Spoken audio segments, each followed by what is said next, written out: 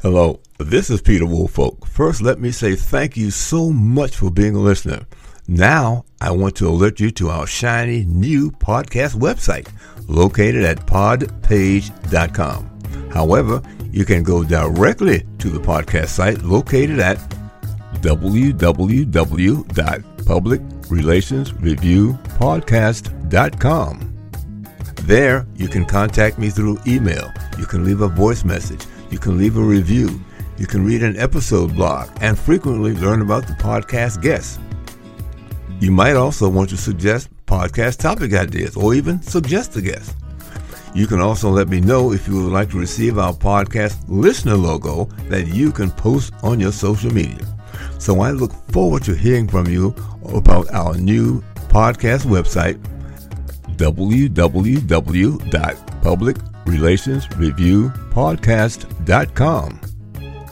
Thank you so much for listening to the Public Relations Review Podcast, and have a great day. Hello, this is Peter Woolfolk, producer and host of the Public Relations Review Podcast. When I conceived this program, my idea was to provide public relations practitioners with a wide variety of solid, useful information and guidance from public relations professionals across America. And we are doing that. I will continue to cover important topics such as crisis communications and artificial intelligence and other such important topics. But I will also address other issues such as diversity in public relations, marketing to women, public relations trends, various data concerns, and much more.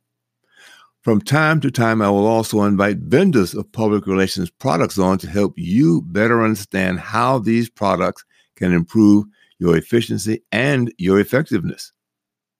You will learn a lot from our podcast, so thank you for listening, and please inform your colleagues about the Public Relations Review Podcast and continue listening. Thank you so very much. Welcome.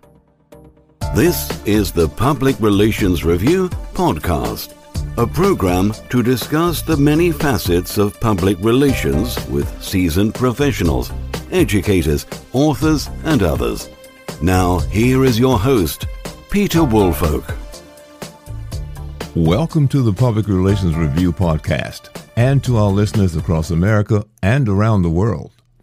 Now, as a public relations program, we have featured multiple public relations topics covered by professionals from across the nation. Not addressed thus far are public relations issues in public schools. Now, that changes with this program today. This is our first ever roundtable discussion with education public relations professionals from across the country on this conference call to discuss public relations issues in education. Now, be aware, this roundtable discussion was in two parts and done via a national conference call, and this information is substantial and long overdue. I am pleased to introduce our excellent panel representing school districts from all areas of the nation and school systems large, small, and in between. After the introductions, we will join the conference call and get an overview from Leslie Brewington. And now, our panel. Leslie Brewington, Public Relations Coordinator, Tuscaloosa City Schools, Tuscaloosa, Alabama. Christy McGee, Director of Communications, Fountain Fort Carson School District, Fort Carson, Colorado. Tom Scheidel, Public Information Coordinator, Allegan Area Education Service Agency, Allegan, Michigan. Amanda Puleo, Communications Coordinator, Churchville Chi-Li School District, Churchville, New York. Trent Allen, Director of Communications, San Juan Unified School District, Carmichael, California. And Danielle Clark, Chief Communications Officer, Harris County Department of Education, Houston, Texas. And now, here's Leslie.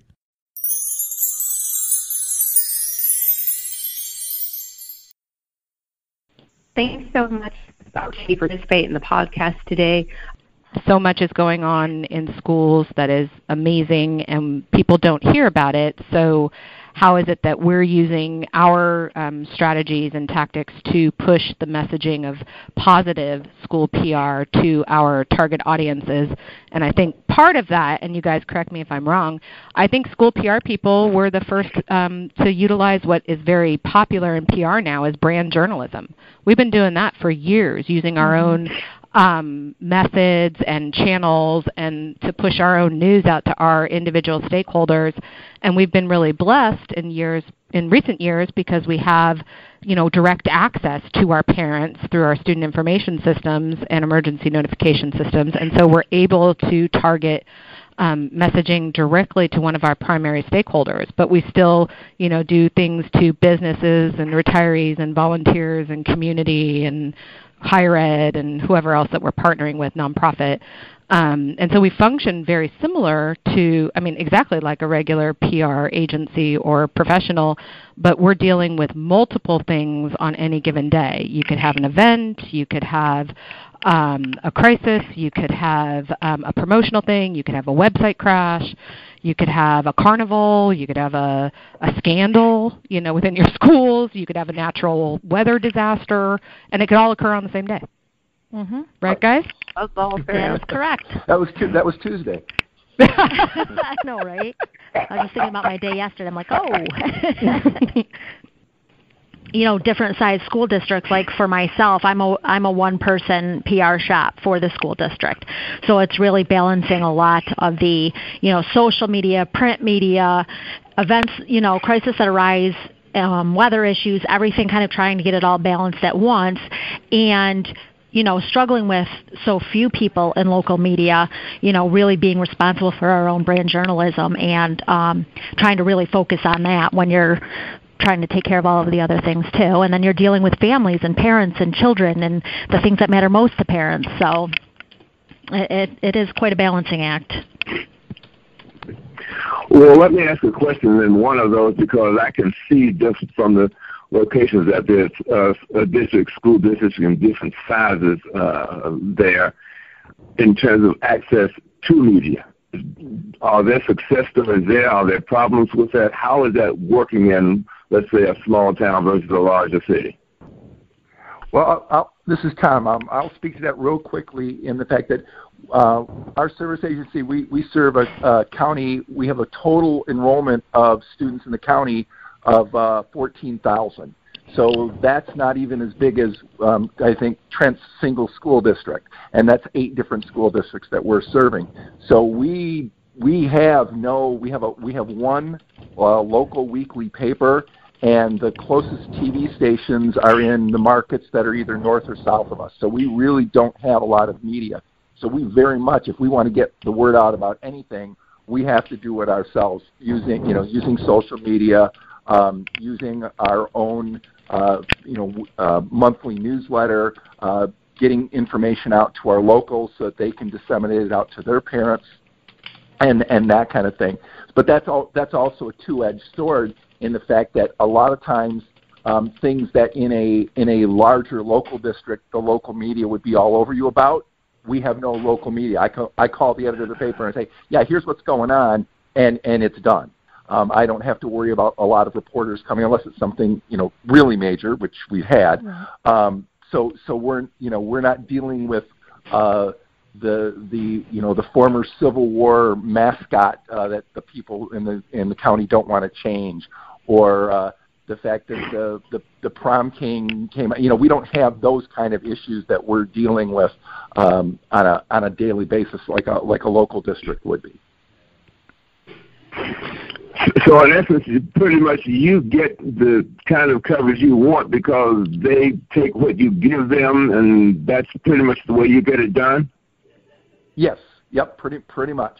Okay. Like I said, unless it's. I mean, we did have a situation a couple of years ago where we had the principal of our special needs building molested 3 teachers on property. So, yeah, we got lots of media coverage for that. Did you say principal? Yeah, that's not good at all. Joy. God. You said principal and 3 teachers. Yes. Oh, no students were involved, which is what we Not led with. Tuesday, No but students were involved in this, but yeah, and it eventually one of the teachers ended up taking this and suing us over it, and then ended up going all the way up to the Department of Justice, and it was a Title IX. It turned out we had a Title IX violation. So we've been dealing with that for the last year. So this is something that happened literally 4 years ago. He was found guilty, pretty much, within the first 6 months, and we are still dealing with the fallout of this 4 years later. Well, what I was about to say was that I ran across a poll that said that pretty much parents and teachers all have a pretty good opinion of their public schools, and it seems to be that's continuing through the years, particularly their local schools. I mean, do you guys find that to be the case in each one of your areas? Everybody loves their individual school, but as soon as you go outside of their individual school, it gets a little dicier. And that does make it a little hard when you're trying to build a unified brand and do that kind of brand messaging on the district level.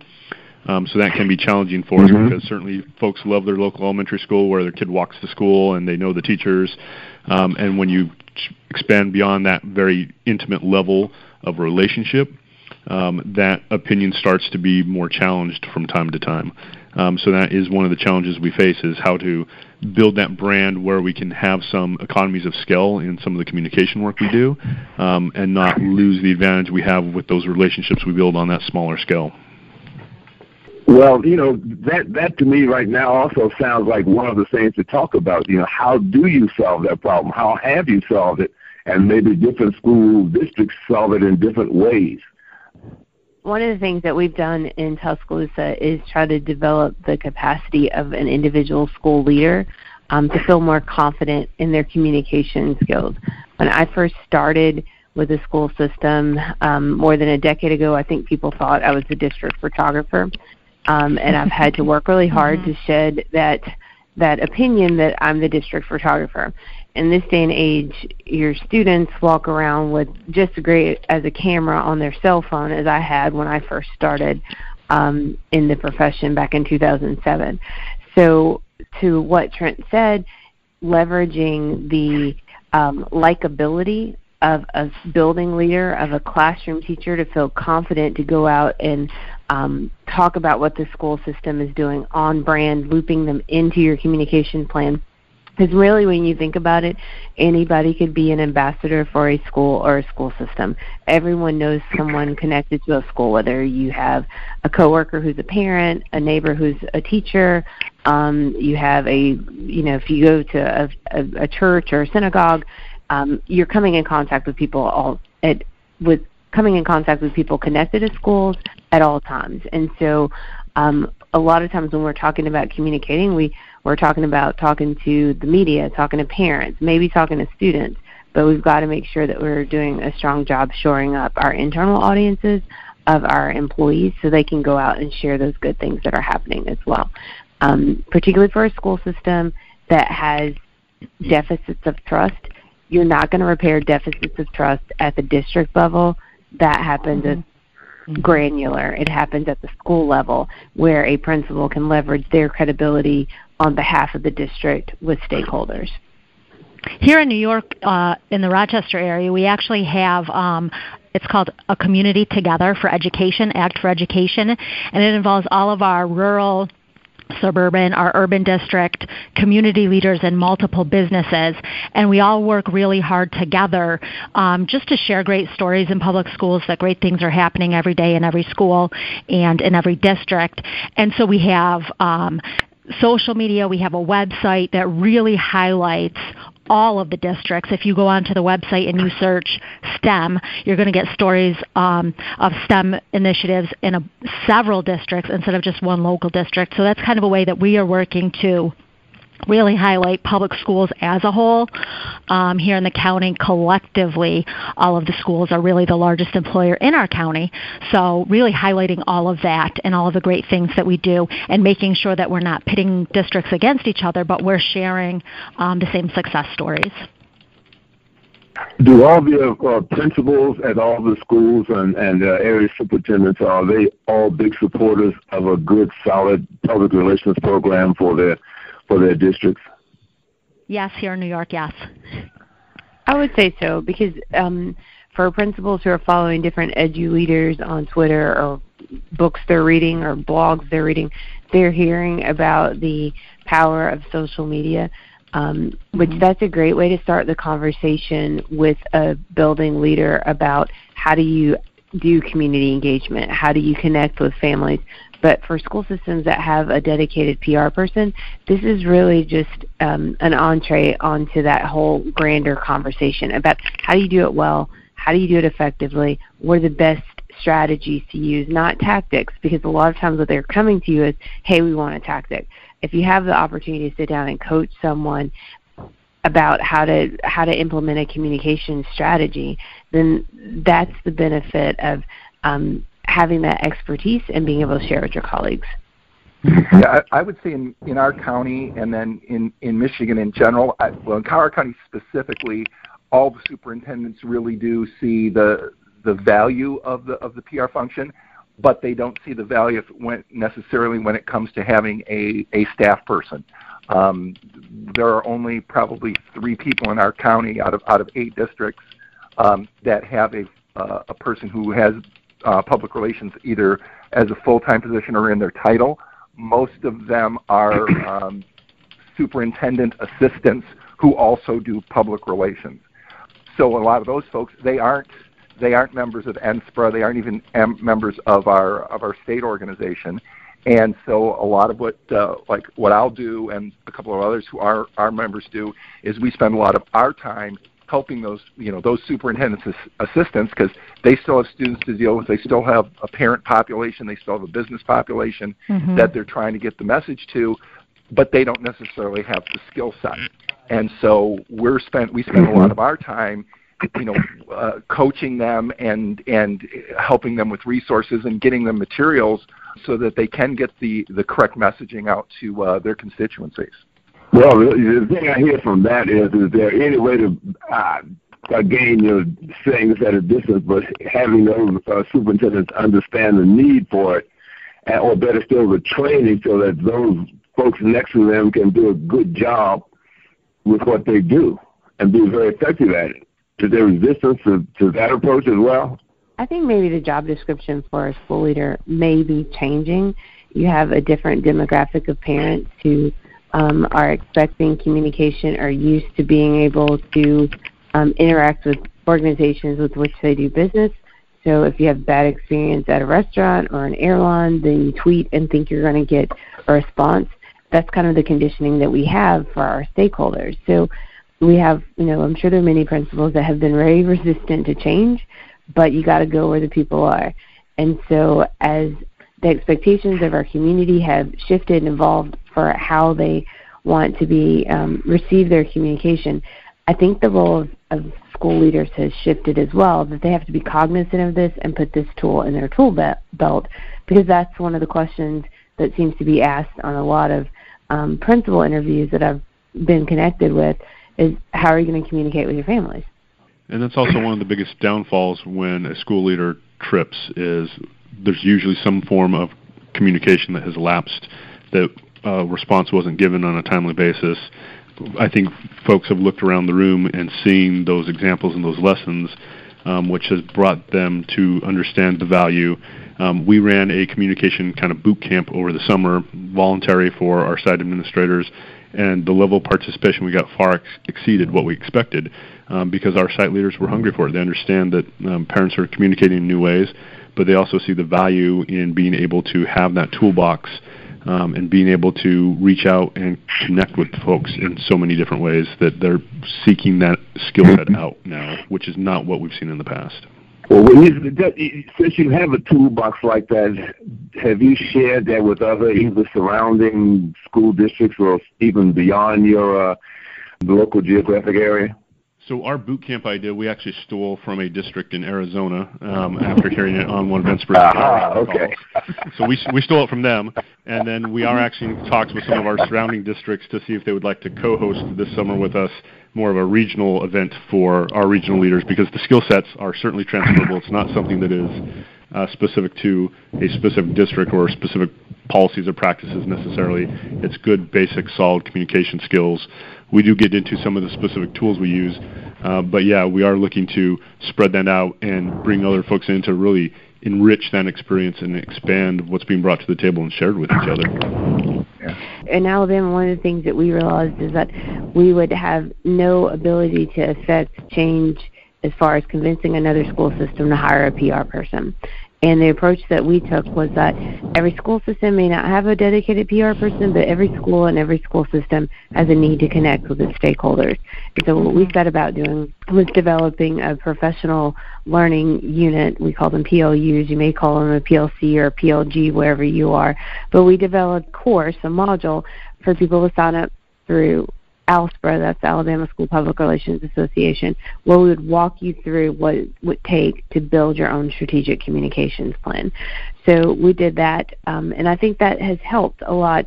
I'm currently implementing that with a cohort of schools here in my district, and leaving people with the idea that they can feel like they have skills in that area and feel confident in that area.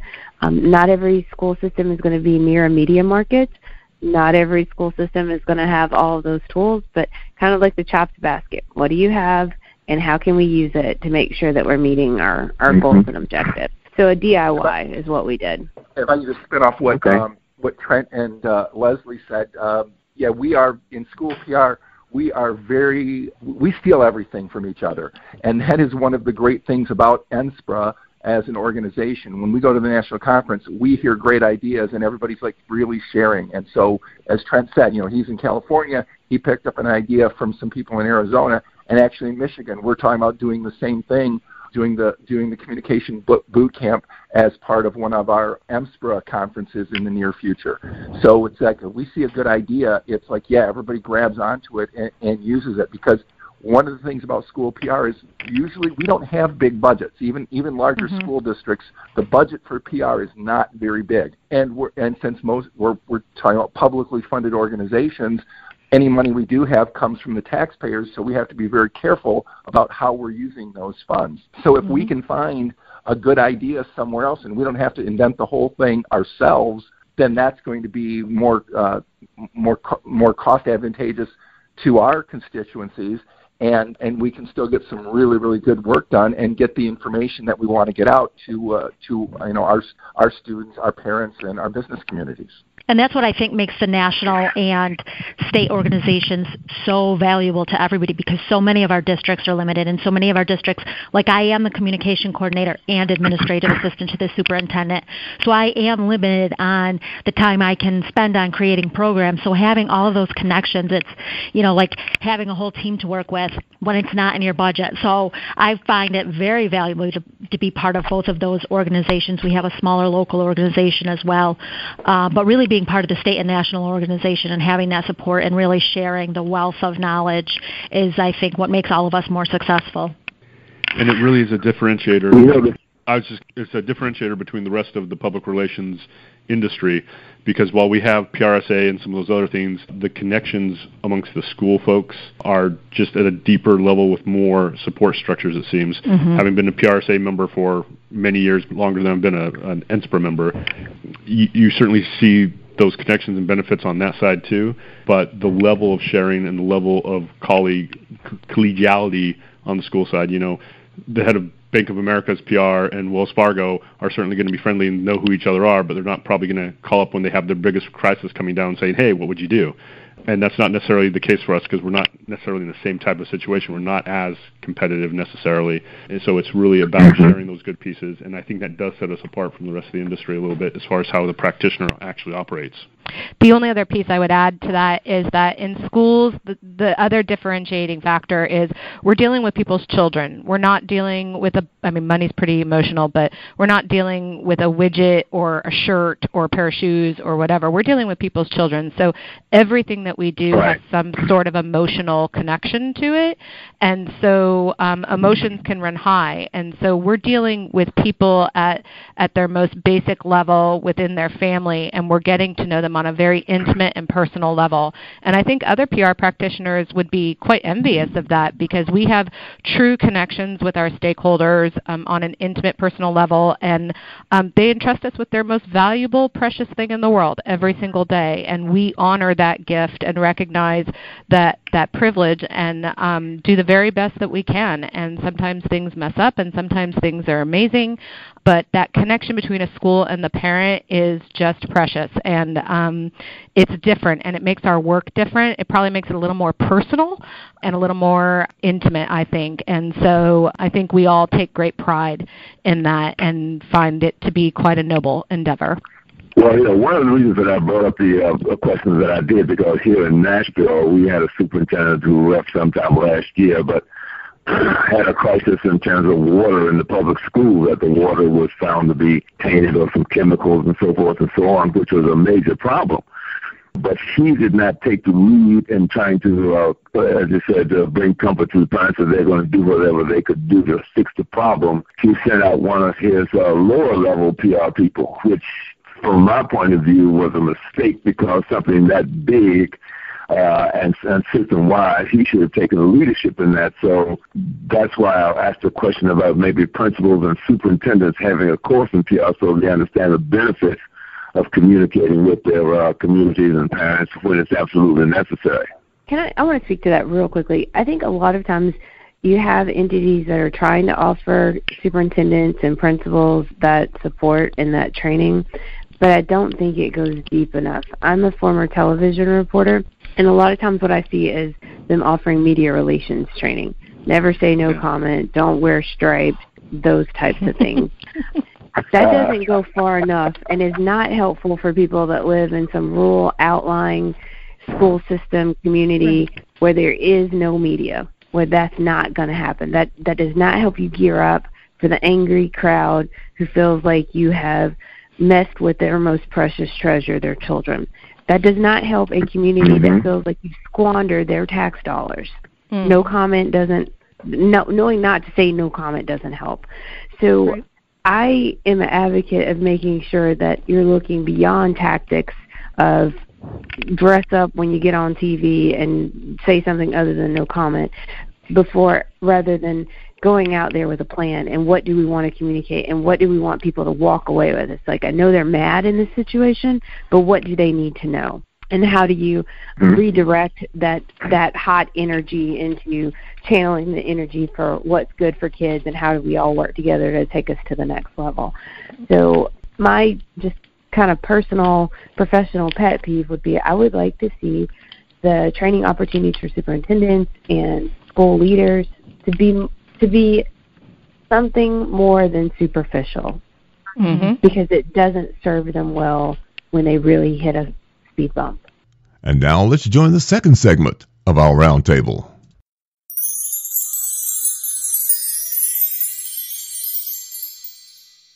Why don't we go around our conference table here, so to speak, and hear about some of the public relations successes and challenges that each of you have in your school districts. Who would like to start there? Sure. My name is Tom Scheidel. I'm the Public Information Coordinator in Allegan, Michigan. We are a very rural area. We service 8 different local school districts here in the southwest corner of Michigan. And a few years back, one of our successes was we had a county election. We have things in Michigan called millages, and that's how we are funded. And so we were looking for an enhancement millage to fund our career and technical education, and also our special education services that we offer to the county. And it was because of the way we're set up, even though it was a county wide election, it had to be voted on by each individual school district. So we pulled together the communications people from each of the locals. Together, we ended up building a lot of social media, a special website. We put together brochures and posters and all of that, all on our own. We kind of put together an ad hoc PR agency for a few months to do all the work. And when all was said and done, the proposals passed, and it related to $2.1 million of additional money coming into our local districts because of that election. Because of that, we won that election. So that was a big success for us. And something that I know, $2.1 million for larger districts doesn't sound like a lot of money, but when you're in a very rural district, I mean, we have a total of 14,000 students in the whole county. And so for us to be able to pull in that kind of additional money for special education and career technical education really has made a big difference for the students that we serve. Well, just in terms of an outcome, what has been the outcome? Once you got the students enrolled and they participated, did you see some additional benefit from that having happened? Yes, what we were able to do, especially with our career technical education, there's been a big push for that in Michigan over the last few years. Really looking at there's a lot of students who, are not necessarily on a track for college, but there are lots of good paying jobs that are available with either some technical training or maybe an associate's degree or something like that. So by adding in, by getting that those additional funds for our technical center, we were able to expand 3 of our areas: our CNC lab, our welding lab, and just did an upgrade on our culinary arts program. And because of this, we're able to bring in state-of-the-art machinery and really give the students a lot more room and a lot more real-life work experience as they're going through the Tech Center programs. That's going to enable those students then, when they graduate in a year or two, to go out and find a good job in the area, or if they desire to go on to a community college or a college and continue their studies. So again, those funds really, they're 100% going to help the programs, which are going to help our students become successful later in life. One of the things, I just want to add this in, one of the things that I have read and understand that a lot of people do not talk about is the high demand for kids or students with 2-year degrees. One, and depending on which area you're looking in, some of those are very high-paying jobs, particularly in the technology area. Believe it or not, wind turbine technology, I think, has starting salaries up in the $50,000 to $60,000 range, and they're having problems getting enough people to fill those jobs. So that's something that I think that people really need to further understand, that 2-year degrees can take you a long way, believe it or not. It's very true. So who's next? Amanda, Trent? Sure, I'll hop in. Okay. Yep. So Amanda Paleo, Churchville Child Eye Communication Coordinator in Churchville, New York, which is right outside of Rochester. We're a suburban school, K-12, with just under 4,000 students. And here in New York, I know it's not the same in every state, but here in New York, we have to have our budget approved by our voters every year. So we have a budget vote in May, and, that's really challenging for us because as far as any, local or state budgets, the county budget, none of those budgets are voted on by the people in the community except for ours. So sometimes when there's, an increase in the state budget or the county budget and they're taking a hit on their taxes there, they tend to want to take it out on the school district because that's the only place that they have a voice. So for us, it's really important to, throughout the year, really highlight the opportunities and services that we provide for all of our students. in order to get the buy-in during vote time. We don't want to, we want to make sure that they understand and have a clear understanding of what services we're providing for students year-round, not just something that we're doing in May, but really making sure that they're invited into the schools, that we're using our social media, our website, our district app, any way we can to communicate with our voters year-round to gain that support. And we have fortunately been very successful in our budget votes. I've been here in the district for 12 years. Our budget has passed every year. I think the Board of Education works really hard with the superintendent and business official to make sure that we have a fiscally responsible budget, that we're not increasing taxes more than our community can handle. So fortunately, we've been really lucky in having those approved each year. Well, I'm very glad to hear you say that. I have a political background, and I know how important it is to keep the public informed, and so that they can clearly see the benefits that are coming from how their tax dollars are spent. It sounds like you guys are doing a great job with that. Who's next on to speak up about how you guys are doing? So this is Trent in San Juan Unified out in the Sacramento area, and I'll go next. And to go along with the theme, we have, I'm thankful we don't have to approve our entire budget with the voters, but we don't have money in our ongoing budget for facilities. And as a district that was really built during the boom phase after World War II, most of our schools were built in the early 1950s, and they're really coming to a time where they're in some need of some serious repair or even replacement. So we did a facility study, identified over $2 billion in facilities needs, and had really no way to pay for that except to go out to our local voters and ask them to fund facilities bonds.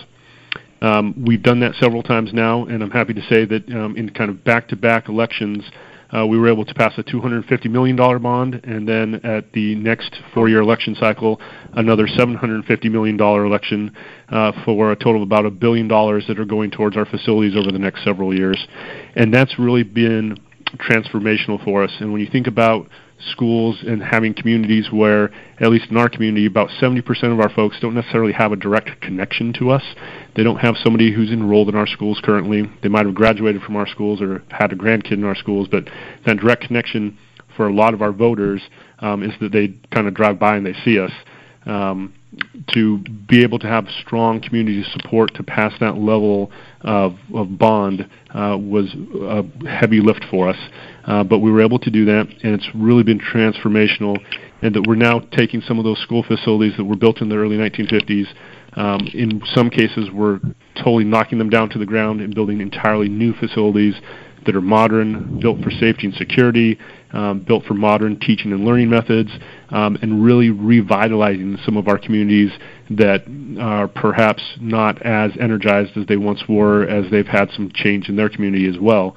So it's really making a huge impact, not only in our schools and the quality of the instruction that's going on there, but also building that community support within the region for the schools and for the community itself. So it's really been transformational for the community as a whole. Trent, real quick, it sounds like that was very, very successful, particularly for that amount of money. Can you talk briefly about some of the programs, the projects, activities you actually did that helped convince your community that they need to sign off on that money that you needed? Yeah, so certainly really trying to lay the foundation and have some level of interaction with folks on a consistent, ongoing basis, even when we're not necessarily out there asking for money, was a very important part of that. Outside of that, it was really about building a group of community supporters who, during that campaign time, really were able to help carry that message. And some of those folks were certainly people who were involved with the school system directly, and some of those folks were just community members who really understand the value of education and the importance it plays both for our children and for the greater community as a whole. And they were really instrumental in being out there and talking at some of those meet and greet opportunities. So your Kiwanis meetings, your Lions clubs, those breakfasts, being out there face-to-face, talking with people, building those relationships, answering questions for folks. There was certainly a campaign committee that relied on some level of social media and advertising, but really the bulk of the work was old-fashioned politicking and going to where people were, talking to them, and going door to door with door hangers and conversation with our teachers association, our classified staff and their union pitched in. And again, a lot of different community groups really came to the table and helped out. So it was really a community effort. So I guess in today's terms, we could probably say that you used a lot of community influencers. Absolutely. Folks who are out there talking a lot and that people listen to. Okay. Now, I did hear a bell. Did someone chime in? It was lovely. It disconnected, so I just called again. Oh, I'm sorry. Okay. Well, Danielle, how about you? How successes that you've had there? So this is Danielle Clark from Harris County Department of Ed in Houston, Texas. We are kind of like Tom. We're a support agency, but on a much larger scale. We support 25 school districts with over 1 million students in Harris County, which is the third largest county in the country.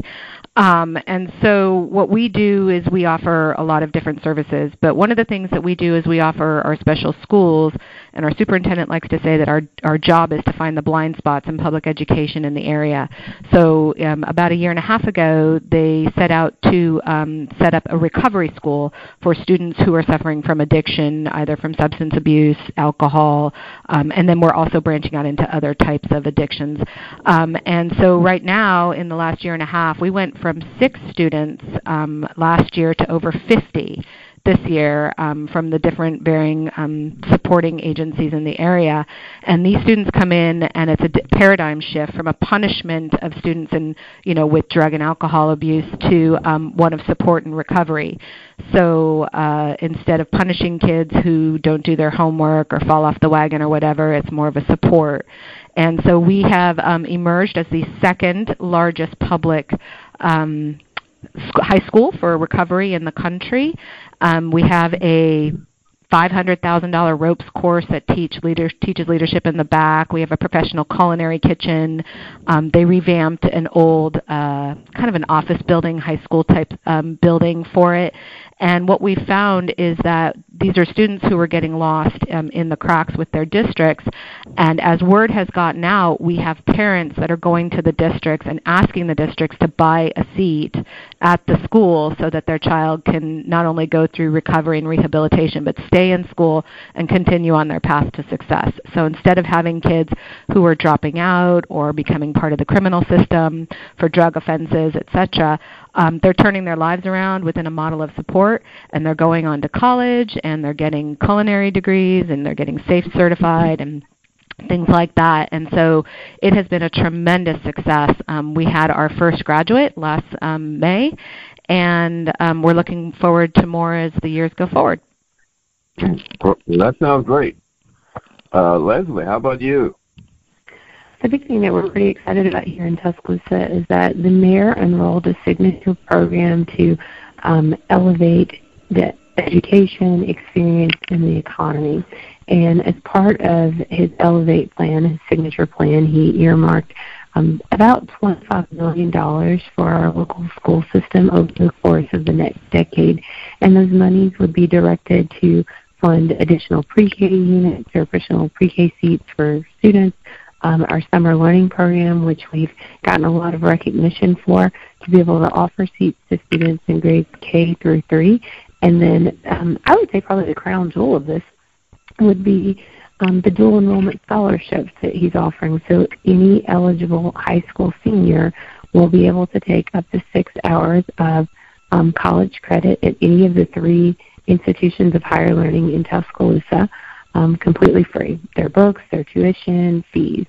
So we rolled this out last month with the, well, I guess it's this month. It's almost next month. But we rolled this out in January, and I've gotten a lot of positive feedback. So our students will begin, those who are eligible will begin the opportunity to start selecting courses. And I think one of the things that's really significant about this program, the whole complement of programs that he's put into his platform, is that once we started calculating the educational value of what Elevate offers for people in our community, you're looking at around $11,000 between not paying for pre-K for that 4-year-old year, offering summer learning at really an affordable rate for families for about a month or so every summer from kindergarten to 3rd grade, and then of course that senior year with the up to 6 hours college credit. And as part of making Tuscaloosa a more livable community, a more marketable community, these are opportunities that have kind of been extended only to children who live in the city limits. So we started seeing things as we rolled it out on social media. Make sure you don't leave money on the table if your child is in high school. Why can't this happen in our community? So I would say this is a real feather in our cap as we roll this out. We're super proud of the opportunity it provides for students to access different levels of education throughout and reap the benefits of the Elevate program that he's established. One of the common themes that I'm hearing here is that school systems do more than just teach students. They're a part of the community, and they, as I just listened to you, Leslie, talk about, helping kids get into higher education by extra courses. Danielle mentioned something about drug problems, helping with that. So you've got a lot of things to juggle as a school system in addition to your basic job of teaching students successfully. Is that roughly correct? I would agree with that. I think schools play a huge part in creating conditions for workforce development. So if you're in a community where you have growing industry and lots of businesses springing up and new families moving in, whether or not your school system is in a community where charter schools exist, you are still competing for families.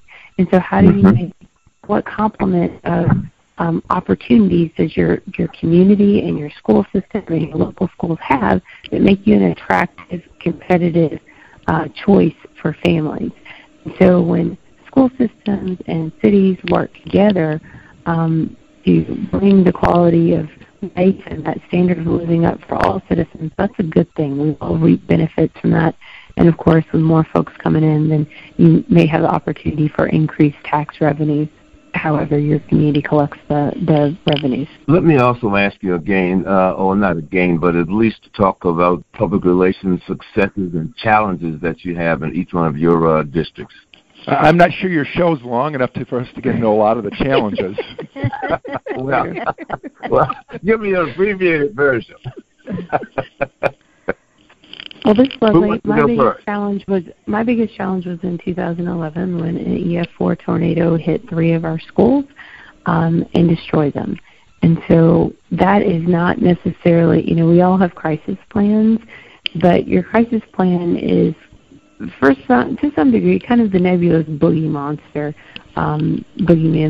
that may come out and shake up things. I think as school public relations has evolved and the profession has evolved, we now have more specific chapters in those crisis plans. The early ones were things like if something bad happens, the superintendent talks.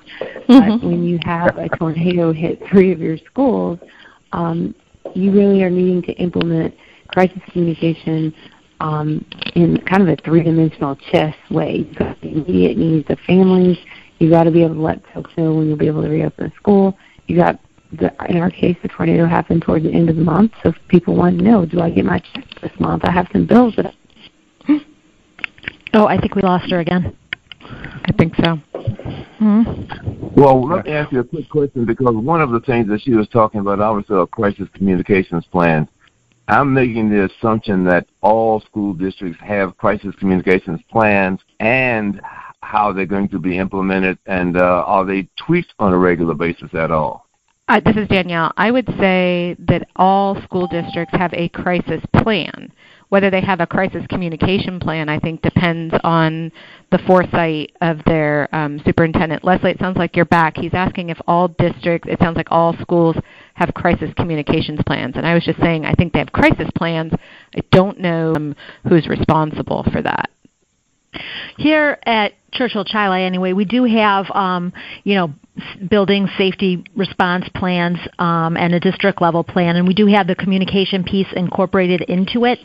I am part of the emergency response team, so that whether it's at the building level or at a district level, that we're really kind of shoulder to shoulder with the people running things and making sure that, things are being communicated with staff or parents or students, whatever the necessary message is, that it's getting done in a timely manner. So I'm fortunate to be included in that, really at the front lines, in order to make sure that we are communicating with parents. And I think that it's been working well, because with a small crisis or a larger one, when parents want to know what's going on, they're trusting us to give them information, and they're not storming down the doors to get their kids out because they don't know what's going on. We're making sure that whether it's the secretary at the building, every building office, I make sure they all have the same message. So as parents start calling, they're getting that message. No matter what office you're in, you have that message. You're getting updated messages.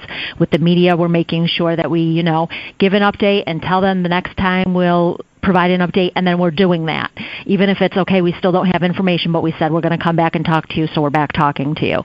So just making sure, and it is a process. I mean, it takes time to build that trust in the community when something is going on, that you are going to get those responses. And I think the reason that we're so successful here in Churchill Chili is because I'm right there, on the front lines with the administrators, really going through it with our feet to the fire.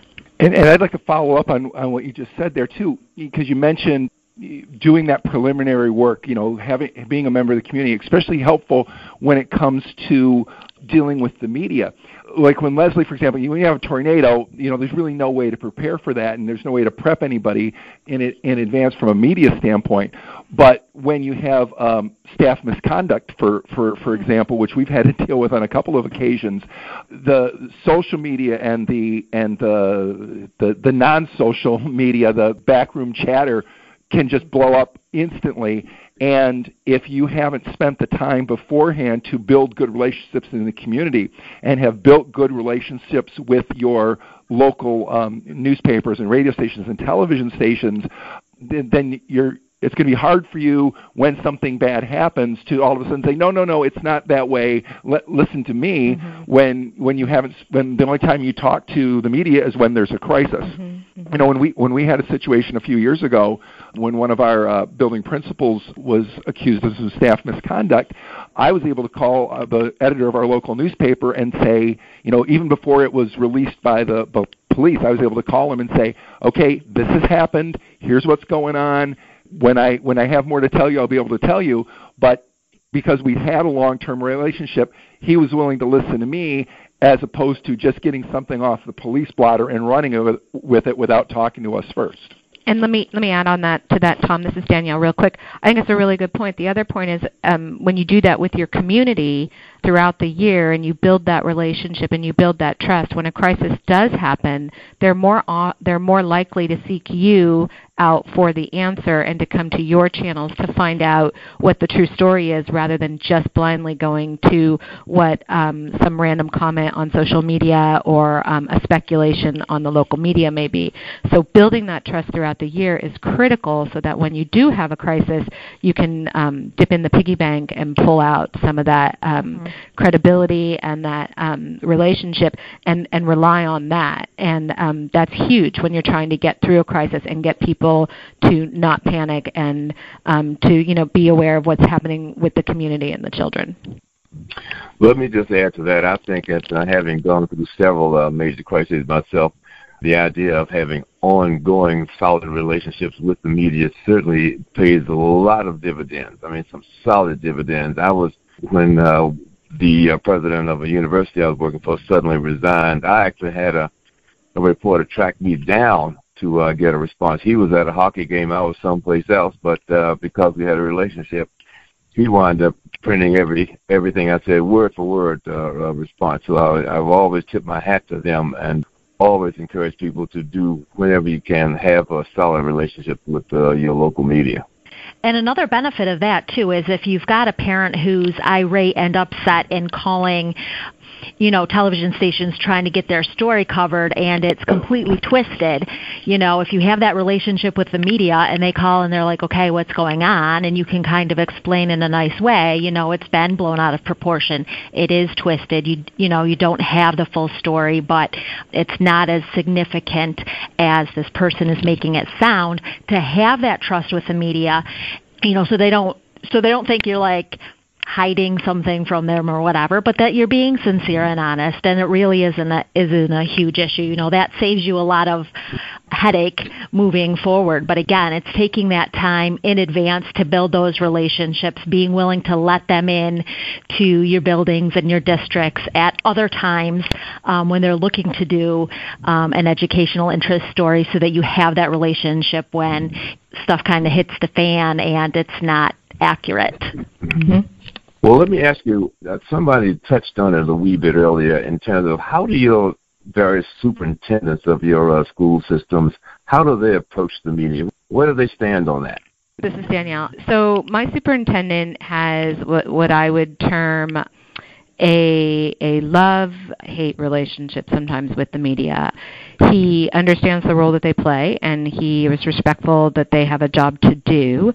He can get irritated when things come off as one-sided, and can be quick to, question the direction of a story. But I think, when superintendents have a solid communications person next to them, they begin to understand that, not only the district but the media play a role in our community, and we both serve a purpose. And as long as we can keep it, professional, and understand that we both have bosses that we report to, and we both have ideas and things that we want to get across, but that we can meet in the middle, and that there is a place for us to collaborate and to work together for the greater good of the community. Sometimes I like to say sometimes you're on the same side of the table, and sometimes you're on opposing sides of the table, but that doesn't mean that you have to be, snarky or nasty or anything like that. So I would say my superintendent, he embraces the media. He's been known to have a very controversial story come, and the reporter will be saying some pretty ugly things about a school or student or whatever, or a situation, and he'll bring them in and he'll sit them down and he'll talk to them, and his last question is, okay, ask me absolutely anything. And he just takes them off guard with his honesty and his candor. So that's how I would characterize my superintendent. But I've had 8 different superintendents in my career, and they have all varied in their relationship with the press. Some feared them, some loved them, some didn't want anything to do with them. It can become quite a personal thing, and that's just been my experience right so far. Understood, and I certainly agree with you with his approach on that. Anyone else want to respond to that? Well, what I was going to say is I think it's hard to draw just one circle that would incorporate all the superintendents. Everyone is an individual, and again, since with what we do here, we deal with so many different superintendents, we've got the same thing, whereas like some of them are very comfortable with the media, some of them are very good communicators, and some are not. And the media always wants to hear from the superintendent, even though from a district standpoint, that your superintendent might not be the best person to trot out there as a spokesperson. That's where it's incumbent on us who are in the PR profession to really help the superintendent with either helping them be more comfortable when they're dealing with the media, or figuring out if the superintendent isn't going to be the person talking, who are we going to put out there when we need to have a spokesperson, but working closely. And I think that goes to the heart of what the PR position really is in a school system. I heard somebody say not too long ago that really in any school system there are only 2 generalists. Everyone else is a specialist. They're a teacher, or they're an accountant, or they're a bus driver. The only 2 generalists are the superintendent and the PR person. And so we are the ones who touch pretty much everything that goes on in the system. So having that close working relationship between the PR person and the superintendent is very, very important to the overall health, really, of the organization, so that the messages are getting out there correctly and are getting out to the right people. And when the bad things happen, we have a plan that we can all follow. Very well said. Let me just ask in closing, is there anything else that you believe that listeners should know and understand about the public relations issues in public schools? This is Trent again, and I think what I would reflect on is just the fact that our schools really do reflect our communities, and that is becoming a much more challenging experience and an experience that's also filled with more opportunities as we go along. And as we look at especially political and social issues, people are becoming more active in many ways, and when that plays out on the corporate level, you have boycotts of products, and that's fine and dandy one way or the other. But when those issues play out in our schools, whether it's somebody's not happy with the curriculum that's being adopted, it's not widgets or chicken filet burgers that are in the middle of the conversation. It's kids. And that brings a whole nother level and a whole nother dynamic to the work that I think we do, because people care so passionately. It's the thing that is probably the most important part of their life, their children, that we work with every day and support every day. So it really does bring a dynamic to it that is, again, both rewarding and challenging at the same time. It's really important to remember that unlike a company who may be selling a product or a beverage or whatever, we accept all students, regardless of race or gender or ability or economic status, and we work with those families to make sure that we are providing the best education, the best opportunities to every student to find success wherever that may be, whether it is going on to college or finding a trade to work in or entering the workforce, that we're making sure that we're raising and helping assist raise, strong, successful students who are contributing members of our, interconnected society, and that we've got all of our future leaders are here, and making sure that we remember when we're dealing with, whether it's a political issue or outside whatever's going on, that we're really focused on the students and making the students our priority, and making sure that we're sharing with our parents and community, however we're doing it, that they really understand that we do want what's best for their children, and we are doing our best to help them become successful. And it doesn't look the same for every student, but that is where our focus is as a student. And so sometimes we get kind of bogged down by, all of the adult stuff, and we forget that the students are our responsibility, making sure that they're receiving the best, and every student can be successful. Well said, Mandy. Thanks. I agree with that. Well, let me say that this has been a very, very interesting and enticing conversation. And quite honestly, I think we should do this again sometime in the near future. And I want to thank each and all of you for joining us today, and hope that we can do this again. And I also want to thank all of our listeners for listening to the Public Relations Review. Thank you. Thank you. Thanks, everybody. Yeah, let's do it again sometime. Yeah, definitely. We've got plenty of stuff to talk about. This podcast is produced by Communication Strategies, an award-winning public relations and public affairs firm headquartered in Nashville, Tennessee. Thank you for joining us.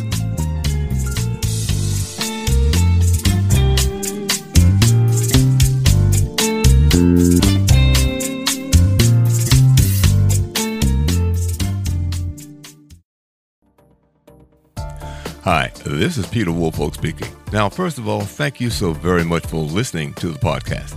Now, I am very excited to let you know that the podcast is now available on Amazon Alexa. You know the drill. Simply say, Alexa, play Public Relations Review podcast, and she'll take it from there. And again, thank you for listening. And if you enjoy the program, please become a subscriber. Now, on to the podcast.